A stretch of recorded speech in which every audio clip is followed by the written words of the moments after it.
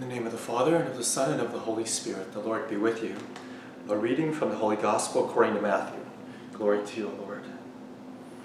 Jesus said to his disciples, "Stay awake, for you do not know on which day your Lord will come. Be sure of this. If the master of the house had known the hour of night when the thief was coming, he would have stayed awake and not let his house be broken into. So too, you also must be prepared, for at an hour you do not expect, the Son of Man will come.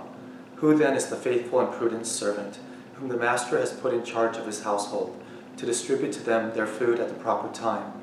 Blessed is that servant whom his master on his arrival finds doing so. Amen, I say to you, he will put him in charge of all his property. But if that wicked servant says to himself, 'My master is long delayed,' and begins to beat his fellow servants and eat and drink with drunkards, the servant's master will come on an unexpected day and at an unknown hour, and will punish him severely, and assign him a place with the hypocrites, where there will be wailing and grinding of teeth." The Gospel of the Lord. Praise to you, Lord Jesus Christ. Today, Jesus uses a couple of mini parables to explain discipleship and preparedness and vigilance. So we are his servant. He is the master. He is away. We don't know when he's coming back. A more appropriate question is we don't know when we're going to be called from this life, when he comes back for us. And so he tells us to be vigilant, to be prepared, because we can go at any time. You know, this Friday I'm going to be doing a funeral of a young girl, a woman, I think in her early 20s. We don't know when our life will end. We don't know when we'll be called. So we need to be vigilant, to be prepared now for when he comes. So when he comes, what does God find us doing?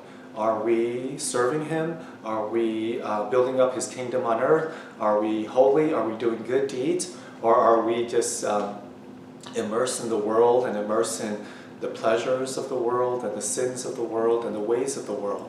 Then we will suffer the consequences. Actions have consequences. Jesus is warning us. He's giving us a wake-up call to be prepared. Don't wait until the last minute to turn to the Lord, to do good. Do it now. Life is short, it's fragile, it's unpredictable. So do it now. Be faithful to Jesus now. Do what you would do if today was your last day on earth, in a way, right? We want to repent, we want to live a good life, we want to be prepared for heaven and not be caught off guard. We thank you, Jesus, for reminding us to be prepared, to be vigilant, and to try to do good now, to be close to you and to be faithful to you now, for when we're called that we will be ready, that we would not be caught off guard. Help us to prepare, help us to be faithful to you, help us to become holy and be pleasing to you now. We ask you to bless all of us in the name of the Father, and of the Son, and of the Holy Spirit.